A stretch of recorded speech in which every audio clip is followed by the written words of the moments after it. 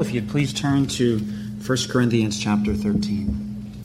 We are continuing our series, What's Love Got to Do with It? The question for the Corinthians, the question for many of us. As we evaluate our lives, we can look at certainly lots of different measurements, different benchmarks, but how about the measurement, the benchmark of love? I will read the whole chapter, and once again want to remind everyone of just a loving challenge for everybody to say, memorize this chapter of Scripture. Memorize it with your spouse. Memorize it in your small group. Memorize it in your men's Bible study, or memorize it in women's Bible study. But this is certainly a chapter of Scripture worth knowing. You'll see it on the screens as well. This is the Word of God. If I speak in the tongues of men or of angels, but do not have love, I am only a resounding gong or a clanging cymbal. If I have the gift of prophecy and can fathom all mysteries and all knowledge, and if I have a faith that can move mountains but do not have love, I am nothing. If I give all I possess to the poor and give over my body to hardship that I may boast, but do not have love, I gain nothing. Love is patient, love is kind. It does not envy, it does not boast, it is not proud. It does not dishonor others. It is not self-seeking. It is not easily angered. It keeps no record of wrongs. Love does not delight in evil, but rejoices with the truth. It always protects, always trusts, always hopes, always perseveres. Love never fails. But where there are prophecies, they will cease. Where there are tongues, they will be stilled. Where there is knowledge, it will pass away. For we know in part and we prophesy in part, but when completeness comes, what is in part disappears. When I was a child, I talked like a child, I thought like a child, I reasoned like a child. When I became a man, put the ways of childhood behind me. For now we see only a reflection as in a mirror, then we shall see face to face. Now I know in part, then I shall know fully, even as I am fully known. And now these three remain: faith, hope, and love. But the greatest of these is love. Let's pray. Father, you are a good, good Father. That is who you are. You are the archetypal Father. You are the perfect Father. You are the definition of what fatherhood should be. You protect us, you watch over us, and you love us. And when we are in your hands, we need not fear anything. So we pray, O God, that we would see your love made real to us, and that we would apply it to our lives, that we could live out a life of love to a world that needs it so badly. We know that this is love, that while we were still sinners, Christ died for us. So, Lord, help us to translate our love into action. And may the words of my mouth and the meditations of our hearts be acceptable in your sight, O Lord, our rock and our Redeemer. Amen. Today we're looking at what love isn't. Last week was what love is. And as I was looking through this list of attributes about what love is not, these characteristics about love does not envy, it does not boast, it is not proud, and so forth. Thought, how am I going to preach this sermon? I could certainly get up there and say, don't do these things. Don't be envious. Don't be proud. God doesn't want you to be envious. He doesn't want you to be proud. He doesn't want you to be self-seeking. And all those things would be true. But we need to know, why are we that way? Why are we envious? Why are we prideful? Why do we boast? Why do we dishonor others? Why are we self-seeking? And then, how do we become different people? That's really the question. So, we're going to go at it this way. First of all, I don't know if you know the difference between the gravity on Mars versus the gravity on Earth. Some of you may have seen the recent movie The Martian, or you've read the book, and you know they're not the exact same thing. And just in case you're wondering, the gravity on Mars is only 38% of the gravity on Earth, okay? So if you weigh 100 pounds on Earth, you only weigh 38 pounds on Mars. It's a good deal, right? I think there's a part of us that can relate to a desire to sort of transcend our limitations, right? Little kids say, I wish I could fly. I wish I could just sort of jump away. I wish I could be like a superhero. And gravity, of course, while it's essential to us, in some ways we long to transcend it, I think, at least especially when we're young. Here's our outline for today, 3 points. First of all, the gravitational nature of self, the centrifugal nature of love, and putting love into action. Now, I need to say this. I said it first service. I'm going to say it to you guys too. When I was in high school, I took physics class. I really liked the teacher. He was a great teacher. And so, I don't know why. I don't know what was in my mind, but I said, I think I'm going to try to take AP Physics the next year. Now, I was the only person in my AP Physics class who wasn't also in calculus, because you really needed to be in calculus to do AP Physics. But the teacher said, all right, Josh, I guess if you want to try it, you can try it. And all I'm going to say is that the score I got on the AP Physics exam is between me and the Lord. And I'm not going to share that. But I'm asking you to be gracious with me as I use terms from physics as metaphors. And some very smart people came up to me after the first service and said, look, Pastor Josh, listen, you're right about gravity, but centrifugal, you know that's not actually a force, right? It's an apparent force. Centripetal is a real force. Centrifugal is an apparent force that makes us seem as though we're going away. All right, so, but let's just let it work, okay? I'm a pastor. I'm not a physicist, all right? I could have said the inward nature of self and the outward nature of love, but I just like this better. And we all understand gravity, don't we? So hang with me here, even if the physics isn't the best. All right, gravity. Gravitational nature of self. We all understand gravity. Gravity is the force that attracts a body toward itself. It's the force that causes physical things to move toward each other. Gravity is a great metaphor to describe why we're envious, why we're boastful, why we're prideful, why we dishonor others, why we're envious. It's because sin, and here's a definition of sin for you, sin is rebellion to God's loving rule over our lives, manifested in addiction to self.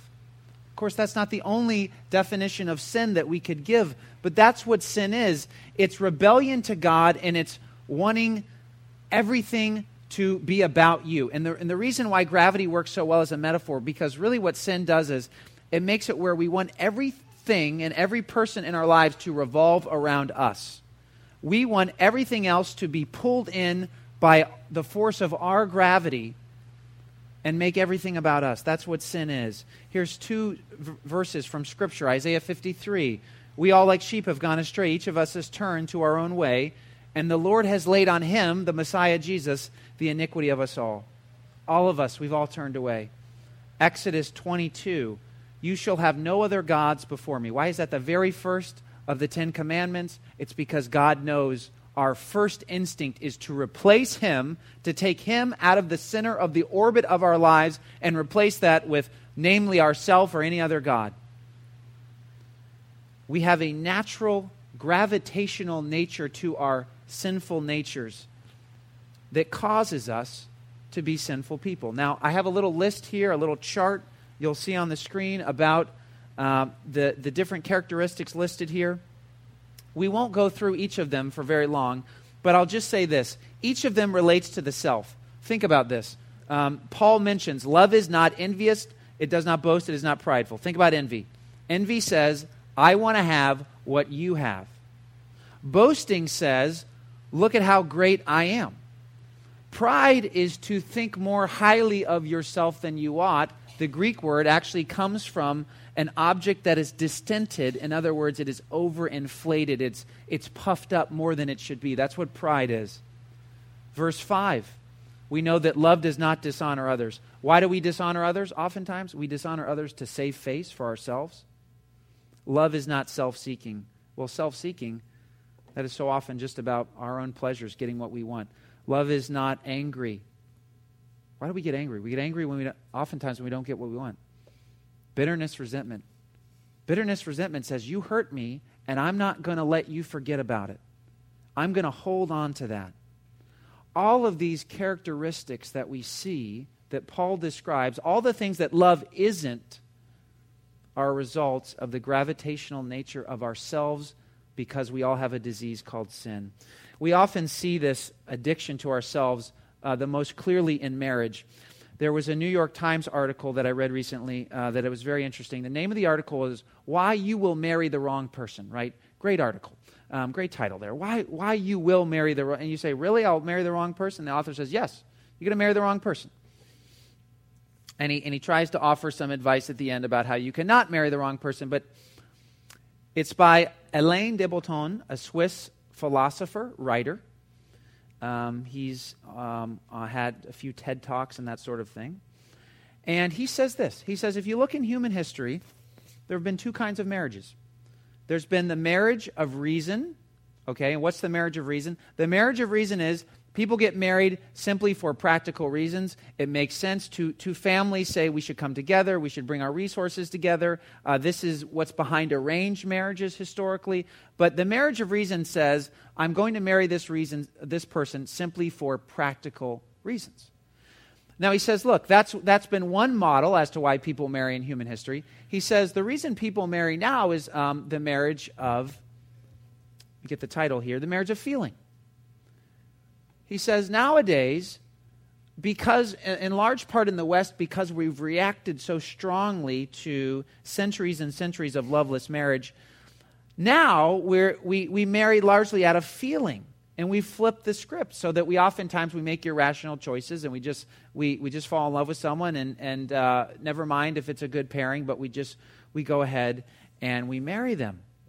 And de Botton says both approaches to marriage are going to lead to struggles in marriage. So he says here's my advice on how to have a good marriage. This is what he says in the New York Times article. He says, first of all, marry someone good at compromise and negotiation. All right? Preferably someone like yourself. He says, marry someone who can work through difficulties, that sort of thing. Then he also adds this in the article. He says, lower your expectations. Okay? And this is seriously what he says. He says, have a philosophy of pessimism in your marriage. And he says, a philosophy of pessimism offers a solution to a lot of the distress and agitation around marriage. In other words, if we would just set the bar lower, then we wouldn't be disappointed when we fight and when we have disagreements and when it's not all, like a Nicholas Sparks book or something. And he says, just lower the expectations. Now, as we think about this from a biblical standpoint, what do we say? We say, well, first of all, there's some good points here. One of them is, it's true that you do need to learn how to compromise in a marriage, in a healthy marriage. That's true, at least to a degree. It's also true that largely in our culture we have unrealistic expectations of marriage that are not shaped by the Bible. But on the whole, his solutions are totally inadequate, and I would add unrealistic too. I mean, he says, for example, marry someone who's good at negotiations, preferably someone as much like you as possible. Now, who really wants to be married to themselves? All right? That sounds like a nightmare to me. That sounds like a recipe for insomnia for me. Who wants to marry yourself just to mitigate any kind of conflict? Opposites attract. There's a reason opposites attract. We're interested in that which is different. And then, of course, when we think of his other solution, lower the bar, we say, really? Is that the best we can do when we think about marriage, to just lower the expectations of our, what we should expect out of a marriage? Well, the Bible gives a resounding no to that. Pessimism, by the way, is always the easy way out. Take a pessimistic view. The Bible, about marriage and every issue, is realistic, but it's also hopeful. It's realistic, but also hopeful. Here's what de Botton gets right in his article. The title is what he gets right. Why You Will Marry the Wrong Person is totally in line with the Bible. You want to know why? Because yes, we do marry the wrong person. We marry a fellow sinner. You do marry the wrong person. You marry a sinner like yourself. But what de Botton doesn't realize, and it's because he's not a Christian, he doesn't have a biblical worldview, is that there is no right person to marry. We all marry another sinner. Marriage at its best is always, or not just at its best, it is always two sinners saying, I do. See, here's what the Bible says. Here's what we need is not to lower our expectations or to develop negotiation skills, not that the latter can't have some benefit, but rather our biggest need isn't compatibility or negotiating tactics or lower expectations. It's the grace of God in Christ to change our hearts. That's the biggest. You want a good marriage? That's the number one thing you need to realize. You need God's grace to have a good marriage. Secondly, you need to know this. Marriage isn't intended primarily to make you happy. It's intended primarily to make you holy. Now, marriage comes with great joy, great blessings, but ultimately, marriage, like every relationship that we have in life, is ultimately about our sanctification, about making us more like Jesus. That's why Tim Keller can say this, and this is a very profound statement. What keeps a marriage going is your commitment to your spouse's holiness. Now, imagine if all married couples had that approach. They said, you know what? What's going to keep this marriage going through the good times, through the hard times, is not whether or not we still get along or we still like the same movies or one of us is still, we're both still healthy or whatever, but rather what keeps me loving and ultimately absolutely committed till death to us part, no matter what, to this person that I love is my commitment to my spouse's holiness.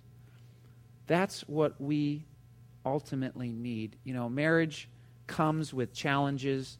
Every marriage comes with challenges. There's an author named G.K. Chesterton, I think we have this on the next slide, who says this about marriage. He says, marriage is a duel to the death, which no man of honor should decline.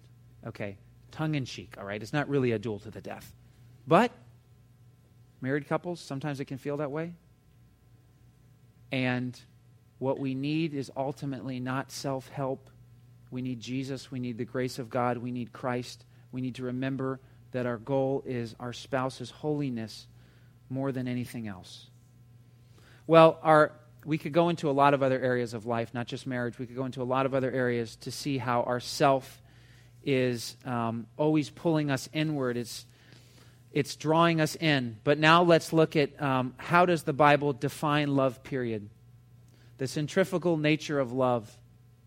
Let's look at this. And first of all, how does the Bible define love? This is important. We need to know what love is. I mentioned this last week. In the Bible, to love is always to act. To love is never mere words. It's not that words aren't important, but it's always to act.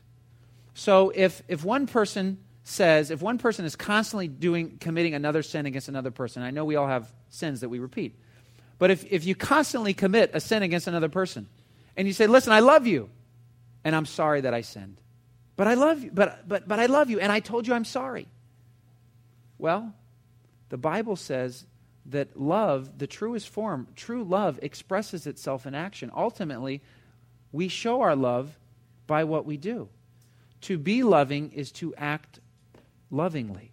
And so Gordon Fee says this. What is love? This is a good definition of love. To love is to actively seek the benefit of someone else. That's what love is. That's what our heart's desire is. It's not simply to say kind words to people. That is a form of love. That's a kind of action. But it's ultimately to show our love to our children, to our spouses, to our coworkers, to our family members, to our neighbors. 3 passages of Scripture that show that God always demonstrates His love. He doesn't just talk about His love. 1 John 4:9. This is how God showed His love among us. He sent His one and only Son into the world that we might live through Him. This is love. Not that we loved God, but that He loved us and that He sent His Son as an atoning sacrifice for our sins. Dear friends, since God so loved us, we all also ought to love one another. See the stress on what God has done. He's expressed His love. He sent His Son. John 15:3. Greater love has no one than this, to lay down one's life for one's friends. And then Romans 5:8. God demonstrates His love for us in this. While we were still sinners, Christ died for us. You see, the continued stress of the Bible is that to be a loving person is to be filled with the Holy Spirit and to express that action in everything that we do, everything that we say, in our thoughts, in every part of us. It's more than just sentimental words, but it's living out our love. Let's look at this idea real quickly as we end, putting love into action. How does God's love free us from the gravitational pull of our own hearts? Well, this is what God's love does. God's love, when it fills our hearts, it pushes us outward, and it frees us to love people and not simply to use people. All of us, now often, I think we all have to evaluate our relationships, and we need to say, in this relationship or in that relationship, how much am I loving a person and how much am I using a person to meet a need that I have? Love liberates us to love and to not use. And love enables us to ask this question in any situation, in any relationship that you have.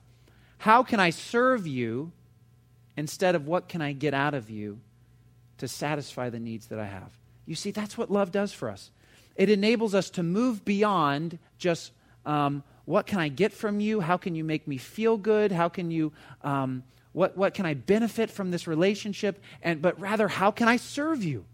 How can I pour out myself to you? Let's apply this into a few concrete situations about putting love into action.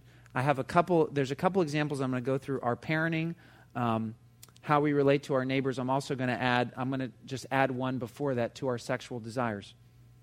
Our sexual desires. Let's think about that one. So often, particularly men, struggle with lust. We think about our sexual desires. We think, well, you know, I'm a man. I need to have these things. And it's so easy to go with what we so often see in our culture, which is a very sad objectification of women. Instead of saying women are made in the image of God, worthy of love and respect. They're my sisters in Christ. And yet the gravitational nature of self in this particular area leads us to selfishness. And oftentimes, I know it's not only true for men, it's true for women too. Oftentimes for women, not only exclusively, the desire can be, well, I want to be beautiful because I want to be desired. I want to be sexually desirable. Why? Because there's something that I want to get out of that. I want to be praised and loved by others.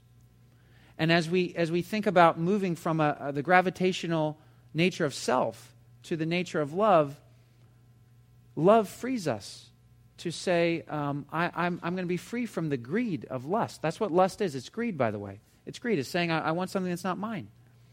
And it frees us from how we view the opposite sex and how we view our sexual desires, from something that simply becomes about me and what I can get, to rather, in the covenant of marriage, how can I serve? How can I love? How can I give? Let's look at our parenting. You know, in America in 2016, I think we can all relate to this, we're very focused on our kids' success. And as parents, we want to make sacrifices for our children. And we say to ourselves, myself included, we say, parenting is hard. I'm sacrificing so much for my kids, they better be thankful, right?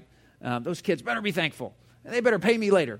And the truth is, our kids are never going to really be able to, you all know this, right? You can never really pay your parents back, and your kids can never really pay you back, because parenting is largely sacrifice. The two words are largely synonymous. To be a parent is to sacrifice. And yet, we make these sacrifices for our kids. We do desire that they would grow and contribute to society. But oftentimes, there's a way to make sacrifices in our parenting that's still selfish. Because we may say that everything that we are doing is for our kids' future, but how much of it is really about ourselves? I'll give a confession about myself. Recently, I was reading, I don't know where I read this, but I read somewhere that there are currently no evangelical justices on the United States Supreme Court. Do you know that? There are no evangelical justices on the United States Supreme Court. For most of American history, there's been, at least Protestant judges who, at least by their denomination, shared our values with the gospel and so forth. And I remember I thought about that, and then at one point in my mind, I thought to myself, now I have a son named Justice. And I said, Chief Justice Desch. It's kind of got a ring to it. And I feel like just the name would shoot him right through the nomination process. I mean, who's gonna stand up in Congress and say, man, we should vote down a guy named Justice? He's been destined for this position. And, it's silly to say it out loud. But we do dreams for our kids, don't we? We do have hopes. We work really hard, we sacrifice. But you know what, parents? The thing that really matters is that our children know the Lord. That's what really matters. Of course, we desire that they'll go into an honorable profession and work hard and contribute to society, but there's a lot of different professions that you can do that in. And law is certainly an honorable profession. I'm not saying it's not. And maybe God would call one of my kids to go into law. I don't know. But my point is, when I have that thought, that dream, it's about me. It's about me. And it's about maybe what I would want for my kids. And the love of God frees us to love our kids and say, God's made you unique. And I'm going to love you, and I'm going to point you to Jesus. I'm going to teach you responsibility, and I'm going to be willing to let you fail too. You're not going to be so precious to me that you can never fail. Because if you fail, then I fail somehow. But rather, I'm going to entrust you to God, your future, what God would have for you. How about one more? How about our neighbors?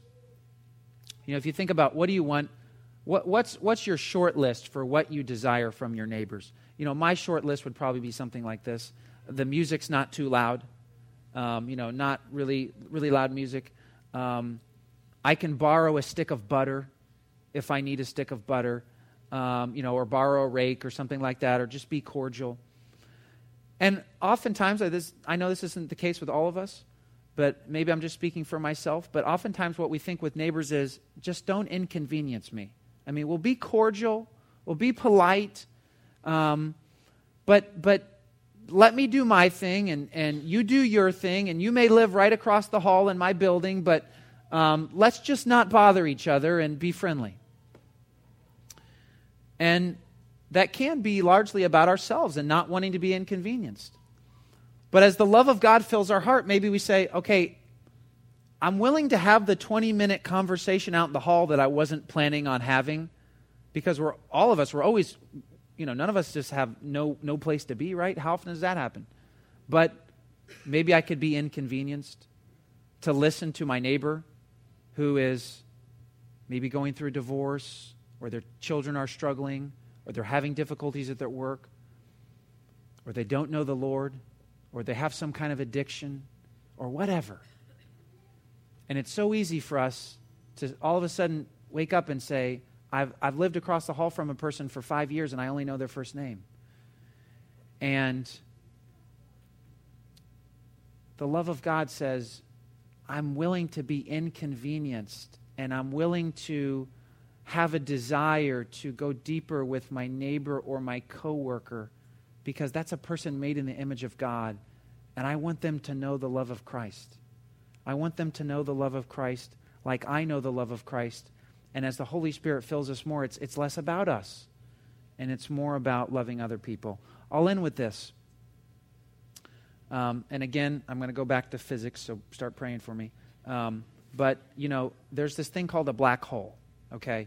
And I'm sure I'm going to explain this wrong. But a black hole is a star that's collapsed in on itself. And the mass is so strong from the black hole.